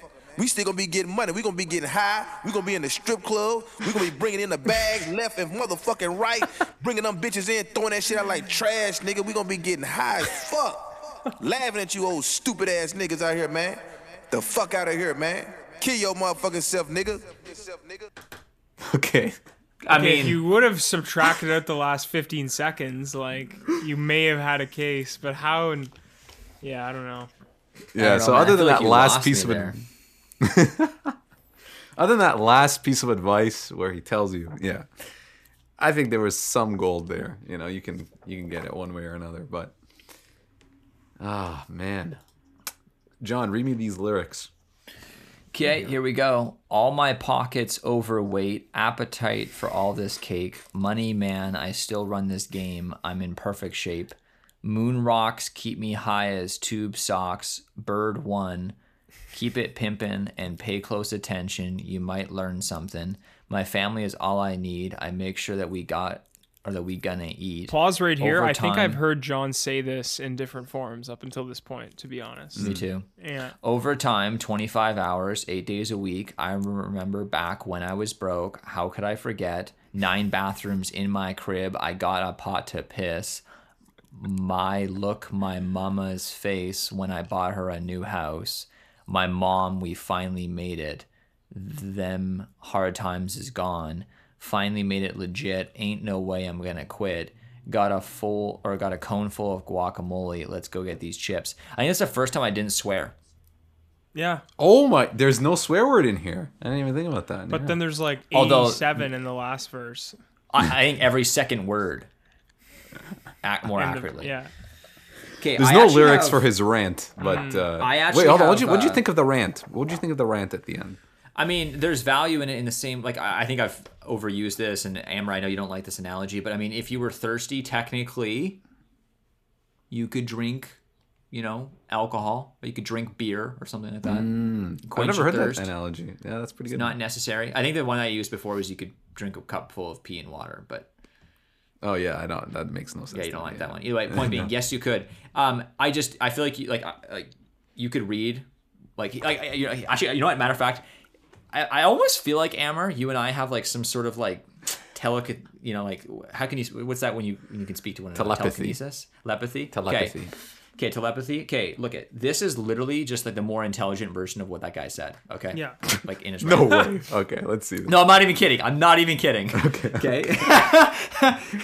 I'm so excited for I this. feel like you I'm and so I excited. just hit each other too hard. I actually have 2 things I want to read. So we can talk about this first one, and then there's a longer one at the end, but the one at the end is great. Okay, here's the first one that's just the more intelligent version. Where's this from? This is from a speech from a speech from Charlie Munger. Oh wow. Oh, wow. Okay, great. Yeah, I actually have a book just full of speeches by him, and it's Charlie's Almanac. One of my friends. Poor Charlie's got his- Almanac, yeah.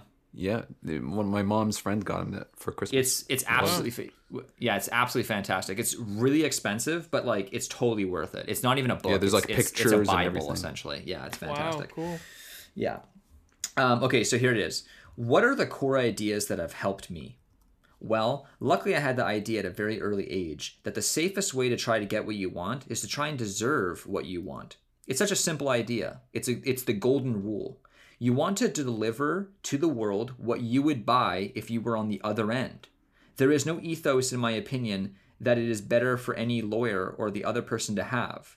By and large, the people who have had this ethos win in life, and they don't win just money and honors. They win the respect, the deserved trust of the people they deal with. And there is huge pleasure in life to be obtained from getting deserved trust. Wow, that's awesome. Is that not just like a really like I read that like the other night before I went to bed, and I just sat there for 30 minutes thinking to myself, what a simple idea that is. I'm gonna read that one more time. I'm gonna read it just the one sentence just because it's so clear. It's so concise. The safest way to try to get what you want is to try to deserve what you want. Yeah. Is that not just the most concise way of saying put in the work? Like and do no wrong, like do things as though they were meant to be done. yeah, like that's like that honestly, like that is the most concise, well-worded statement like I've read in so long that I was like, Be a 'cause there's good- depths to that, Be right? a good person. Yeah. Because the word deserve is so perfectly placed there, hey? Yeah. Because we always talk about entitlement, Yeah. you know? But he's not talking about that. Yeah. Yeah. You know what's Here's funny? this- Okay. Well, I always ask myself when I'm building like this course and this program, like, would I buy this, and would I would have gotten value from this? Yeah, I liked that point too, right? Yeah. Yeah, like that's always like the back of my mind when Patrick and I are making something new. It's like, do we actually need this? Would we get value from this, or is this fluff? And it's like, no. Like, I wish somebody told me this. I wish somebody told me that. And, it also kind of helps you also like when you look at it from a perspective of like try and bring to the marketplace what you would want to buy if you're on the other end. It kind of also in a sense because because I genuinely believe that like my business has evolved over the years to actually be the business that actually best suits me, and in a selfish way, like I've built my business that way because what my business delivers, in my opinion, and what I'm aiming to build even more so, is a very reliable and stable and just a business that you can like really truly rely upon. Because I think we've talked about this before, but I'm a very anxious person, and I find it very challenging when like I don't like instability. I mean, there was an episode where Amber and I talked about my childhood, and that was kind of one of the first moments it really clicked with me why I probably just dislike instability so much, because I just faced so much of it growing up. And so it's interesting because it's like I tend to get along with people who are also seeking stability. Like a lot of my clients who are like, yeah, I just want to buy something and just know that it works. Those people buy from me, and I love doing business with them, and they love doing business with me. But it's interesting how, when I meet a client who is willing to just gamble, right? And they are willing to take significant risks and not necessarily pay for the product they know they want, but they're willing to, maybe gamble a little bit on the cheaper guy. I can almost feel better in the sense like, oh yeah, like, you know what? Like that guy also designed a product, and there's people who want that. So I don't know. Something I thought about. Okay, well, I want to hear the second. Yeah, this one is just a fantastic story that I'm actually going to try and work into my life a lot, because this is just such a great. This one, same book, same speech. Okay. This one, I will admit, and I think a lot of people actually can probably admit to this. I was sort of embarrassed. I was like, shit, and let's see if you guys have a similar reaction. Okay. I frequently tell the story about Max Planck. After he won the Nobel Prize, he went around Germany. By the way, I'm going to try and read this because it's a speech, so the wording is a little awkward. Yeah. After he won the Nobel Prize, went around Germany giving a same standard lecture on the new quantum mechanics. Over time, his chauffeur memorized the lecture and said, "Hey, would you mind, Professor Planck, because it's so boring to stay in our routine, if I gave the lecture in Munich and you just sat in the front wearing my chauffeur's hat?" Planck said, "Why not?" And the chauffeur got up on stage and gave this long lecture on quantum mechanics, after which a physics professor stood up and asked a perfectly ghastly question. The speaker said, "Well, I'm surprised that in an advanced city like Munich, I get such an elementary question. I'm actually going to ask my chauffeur to reply." Oh my! That's so dirty, man. Wait I don't for know this the lesson there. Wait for the but wait that's for the so wisdom swell. here. This hit me so hard. Well, the reason I tell this story is not to celebrate the quick-wittedness of the protagonist. In this world, I think we have two kinds of knowledge. One is Planck knowledge, that of that the people really know what they're talking about. They've paid the dues. They have the aptitude. They've paid the dues. They have the aptitude. Then we have what's called chauffeur knowledge. They have learned to prattle the talk. They may have a big head of hair. They often have fine timbre in their voices. They make a big impression. But in the end, what they've got is chauffeur knowledge, masquerading as real knowledge. I think I've just described practically every politician in the United States. The audience claps. You are going to have this problem in your life of you're going to have the problem in your life of getting as much responsibility as you can into the people with the Planck knowledge, and stay away from the people who have the chauffeur knowledge. And there are huge forces working against you. What do you have? So the chauffeur question instilled a chauffeur answer, is what I'm understanding from that. Well, no, it's just that the chauffeur, like the chauffeur memorized the speech because he went to so many speeches with this. Exactly. Yeah, and he was able to recite it. But as soon as someone actually asked a question, he fell apart. Keep in mind, he had a very, the most baller response ever. So quick-witted, but I really like that idea of chauffeur knowledge, because I find myself thinking to myself, I wonder how many times I'm telling something and it's really just me repeating. Whereas if someone asked me a question, I wonder how quickly I would fall apart. What did Marcus Aurelius? What did he title those people? What was the Marcus Aurelius had a name? That was not Marcus Aurelius. That was I know, but Marcus Aurelius talks about these philosophers that help me out here. They what's the word he gave to philosophers that talk a lot of talk, but they don't live it? They don't actually know what they're talking about. They're just reciting what they read. I don't know if that was Marcus Aurelius. I believe that might have been Seneca or Epictetus. Well, it's interesting that you say that, because it's actually at the core of Stoic philosophy, which is that philosophy as a way of life. Whereas there was a long era of people who were philosophizing.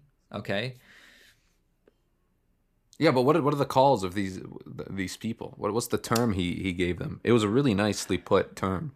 I don't easy. know what term you're looking for. It's an easy word, but it's escaped my head. But either way, I digress. It'll come to me. I mean, in a sense, they're. But I just thought it was really fascinating that I had never really made that distinction between chauffeur but it's something that I think is lost in society right now. I think a lot of people have chauffeur knowledge and they're writing articles and they're posing as the people that have this knowledge. But because there's a lack of dialogue in society right now, I wonder how many of these journalists or these Facebook articles, after even just a slight glint, would just disappear, right? Like they would just fall apart. And it seems like all of a good portion of the knowledge in society. And at the very end there, he says, he talks about how the forces are working against you, right? And I can't help but think that I'm just so blessed and so fortunate, because I don't actually I feel like I actually live in a separate world than most people, and sometimes I slip into the other world a little bit, and I realize how different my world is from most people's right now, because my only information take is basically I sit on a fucking chair and basically read all day. Like that's like my information. And then I talk to you guys and I talk to brilliant people and I talk to all the best people I know. You know, the smartest people, like, you know, people like Austin, people like Amber, people are always calling me and I'm having these fantastic conversations with just just really smart people. You're in your own very good bubble. Yeah, it's just a great bubble. I'm talking to people, hopefully, who have more Planck knowledge than chauffeur knowledge. Whereas it's fascinating when I hear, like when I'm in a store. The other day I was that I was at the coffee shop, and this is like 7:30 in the morning, and there's this lady who's going off about, how JFK is still alive and how the Nazis are actually still, like, she was going off on these conspiracy theories, like to the person just serving coffee. Like, it was such a random. Oh God. Yeah, it was one of those ones where, like, there was like a very loose connection. The person's like, "Oh, how's your day today?" And she's like, "Oh, it's Friday. It's going fantastic." How's my day today? And Friday starts how about with an Trump? F, and JFK is still alive. Like, it was one of those like loose connections. God. And I just remember thinking to myself, like, like, I wonder, like, if I was able to ask her questions, it just seems like this would just collapse in and of itself, right? So I read that the other night, and I just thought to myself, fuck, like, I need to, like, it almost humbled me in a sense that, like, I wonder how many things I'm prancing around, like, I know what I'm talking about. And then realistically, if someone asked me a question, and I feel like I hit Austin pretty good. I don't think that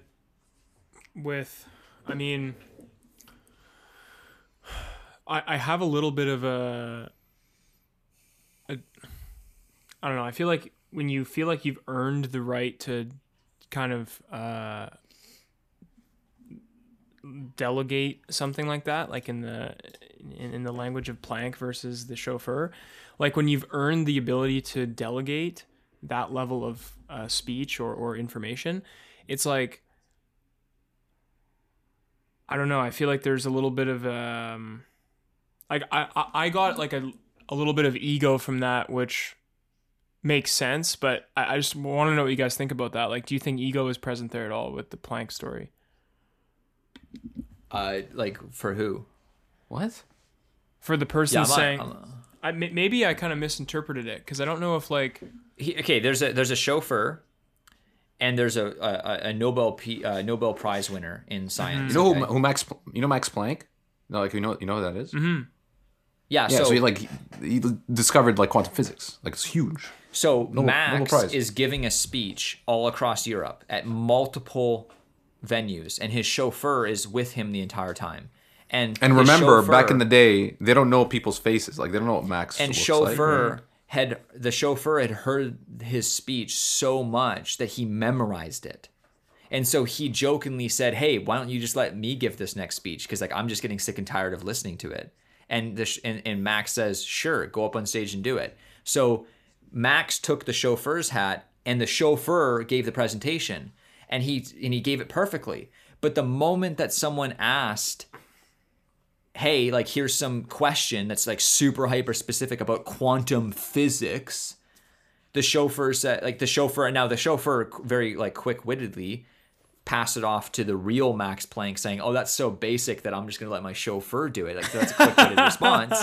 But in reality, the reason why the chauffeur passed it off is because he didn't actually know. Like, he knew how to give the speech, but he didn't understand the material. So he knew the words to say. He didn't know the connections. Like, he didn't know actually... Didn't it specifically say that the question asked was not a good question at all? No, it was ghastly, as in a very difficult question. Oh, I thought ghastly was bad. No, like a very difficult question. So rather than answering it, he's like he was trying to pose as if he was so smart. He's like, "Oh, that's such a basic question that I'd let my chauffeur answer it." Yeah. By the way, the word I was looking for was charlatan. Okay. So, yeah, charlatan. Yeah, charlatan. And I found an even better one. I did some... Well, Socrates had this sort of similar sort of thing, right? Here's a word that describes this perfectly. Dilettante. A dilettante is someone with an interest, but only superficial knowledge on a subject. A dilettante. So chauffeur knowledge, basically. So that's where. So yeah, Austin. Word of the day, does ladies that and gentlemen. clarify things for you? No, it totally does. I'm just thinking like how the Think way about he someone handled who- it. No. The way he handled it was protecting his ego, I guess, is like the only thing I was saying. Oh, He's yeah, like, I guess you could say that for sure. Yeah. You could say that for sure. Because like he didn't go, hey, you know what? Like, just full disclosure, I totally fucked this up because clearly I'm not the person for the speech. This is actually Max Planck. He's gonna finish this off. He went like, oh, you're an idiot for even asking that. My chauffeur's gonna answer it.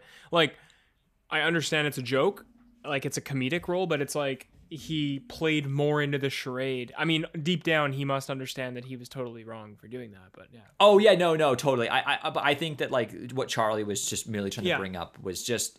I think it's a good story to. You just need really, to be able to field the questions in order to be deemed a full expert. Like, you can't have dilettante knowledge. Yeah. Well, no, but think about consider this. Like when you're interviewing people, you would want to be able to decipher between chauffeur knowledge, so someone who just knows how to give a good interview, and someone who's legitimately a good person, right? Because think about, well, I mean, hey, I'll tell you what, Lance Armstrong, right? Like this doesn't quite work, but close enough. He obviously knew the words to say in order to come off as an honest, integrous person on live. The tears and the crying and this is so hard on my family. It just gives the whole speech. It was bullshit. Mm-hmm. And that's why after asking him questions, everyone's like, this guy's full of shit, right? Because he just started asking questions, right? And It's also I think that Elizabeth Holmes. it's actually a from debate Fairness. tactic. Have you guys heard of that? The Elizabeth Oh Holmes my god, Fairness? dude, her voice was so freaky. Dude, it's such Wait, who's a Elizabeth good, Holmes? It's such a good freaking podcast series, man. It's 6 episodes. Oh, you got to listen to it, Hammer. Okay, look. But who's Elizabeth Holmes? So she is. It's so She was crazy. at one point the richest woman in the world, and it was all a scam. It was. She tried to design was a fraud, blood yeah. testing. It was fraudulent. She tried to design a blood testing system that you would only need a pinprick of blood for. And take in mind, like Safeway lost something like $200 million. It was Walgreens. Walgreens lost a ton of money on them because they had like. I think dude, Walgreens owns Safeway, but that I may be wrong. Wait, what? Yeah, dude, you got to look this How up. much blood do you even need for a blood test? Quite a a bit. different vial for every one, almost. Quite a bit. But yo, like you got to look this up. Like, She's out of prison now. She She married. She's out of prison. She married like the heir to like some like Hair hotel or chain. air? Air. Oh, sorry. Yeah, okay. I thought I was saying it wrong. But yeah, it's a fascinating story. But it's interesting because there's because she knew what to say, Amber, but over time it was exposed. Yeah, but she had it's interesting chauffeur actually. knowledge. This is actually a very effective debating tactic as well, right? That and Ben Shapiro utilizes this tremendously. When someone starts using like big words and big definitions and things like that, you just ask them to define the words, and almost always they're gonna fall apart if they don't know what they're talking about. Like if someone starts using all these I don't even know. I'm just gonna Dilettante. I'm not, yeah, dilettante. Dilettante. But they'll start using some sort of Juxtaposed. like neoliberal and things like that. They'll start using like all oh, these, John, like- that's very mischievous, deceitful, chicanerous, and deplorable that you're, saying this. But and like that. in a political debate, though, people will just say things they've heard. Oh. Like they'll use just words that they've heard on podcasts and things like that they don't really fully understand the meaning of, and they don't understand the connections that people have made. And that's the chauffeur knowledge, right? And then it's interesting when someone with chauffeur knowledge argues with someone who actually knows, because it's like, whoo, this is going to be good. And that's actually, Amber, why when you asked, it would be so cool to have someone who's an anti-vaxxer with someone who is actually like legitimate knowledge. This is actually this is actually a really good so way of Austin, summing up. I had this idea of whack versus wise, where I would get somebody who I know, who thinks the COVID vaccine is like a very dangerous vaccine that is part of a giant world domination agenda. And getting them with another friend of mine who actually worked on the delivery system of the COVID vaccine in the labs of Moderna. So, guy who actually worked on, and I want to have them a debate. They can hash out a whack versus wise. And Austin, I said live. that. And I think it's the greatest Oh, idea. why ever. not? Why can't we do that? No, but Austin. So, well, this is why. So I explained to Amber that I said it would be interesting in the same way that it would be fun to watch like a midget get beat up by like Mike Tyson, right? Dude, that's terrible. Like, Well, no, okay, that's out of no. He has a point. I'm He not has a kidding point. though. No. Hold on. I stand by that. I mean, it's funny, but like I stand by that. And what I mean is that it. Sorry, I don't even know where that came from. Yeah, that was deep. Okay, so no, I get it. Like, they're just gonna be speaking two different languages. No, but like someone, no, it's not even two different languages. It would be someone with chauffeur knowledge versus someone with real knowledge, because the one person could memorize a bunch of random like gibberish of why it is that they're against it, but ultimately those would just completely collapse once you start actually asking questions about their position, right? Yeah. Yeah, like this guy knows the chemistry down to the nano of what's happening in the vaccine, can explain the RNA manipulation and all that. And Oh, Austin, I tell you, Trisha got the vaccine. Nice, good stuff. Does that mean you have to get it too because you live with her, or no? No. Interesting. What does she think? Okay, so this is such a random like. Hey everyone, this is when you can tune out of the podcast if you want to just get, No. So here's just ended there. No. This is, I actually want to tell this because I find it funny, but anyway, so I was joking because we were talking about the potential side effects of the vaccine, and I said, and of course Trisha's like, because my grandfather's a doctor, and so we phoned my grandfather and we were talking with him about what his opinion, right, because he's like the most qualified person I know as far as that goes in the medical field. So we're talking with him and we were kind of joking about the side effects, and well, they were talking seriously. I was joking, saying like, oh, what if there's positive side effects? And they're like what? I'm like, what if her boobs get bigger, right?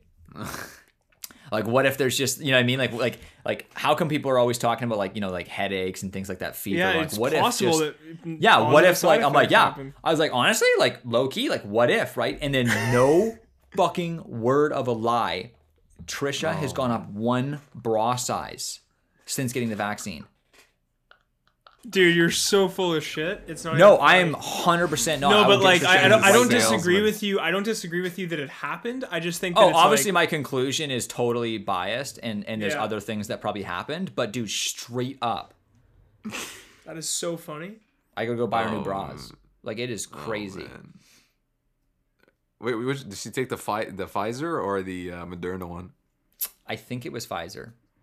Yeah, that's the problem right So there. gentlemen, You gotta get out Moderna there. one. You gotta get the Moderna. Gotta get that Pfizer vaccine. Okay. Yeah. All right, guys. Gentlemen, This get was them Moderna. this was a great conversation. A little bit of Oh man. what the negative repercussions are possibly of taking an extended break, and what to be wary of, goal setting versus estimating, and how to take away valuable lessons. How to spot a chauffeur. How to spot a chauffeur. Yeah. How to not be a dilettante. And Dilettante. Word of the day. and how to take away knowledge from a story despite it surviving, and possibly how to unpack a successful story. Yeah. Yeah, so Always a we great also heard discussion with you guys. special guest episode, Juicy J dropping Yeah, some seriously. life advice, Yeah, that's for sure. All right, guys. See you next week.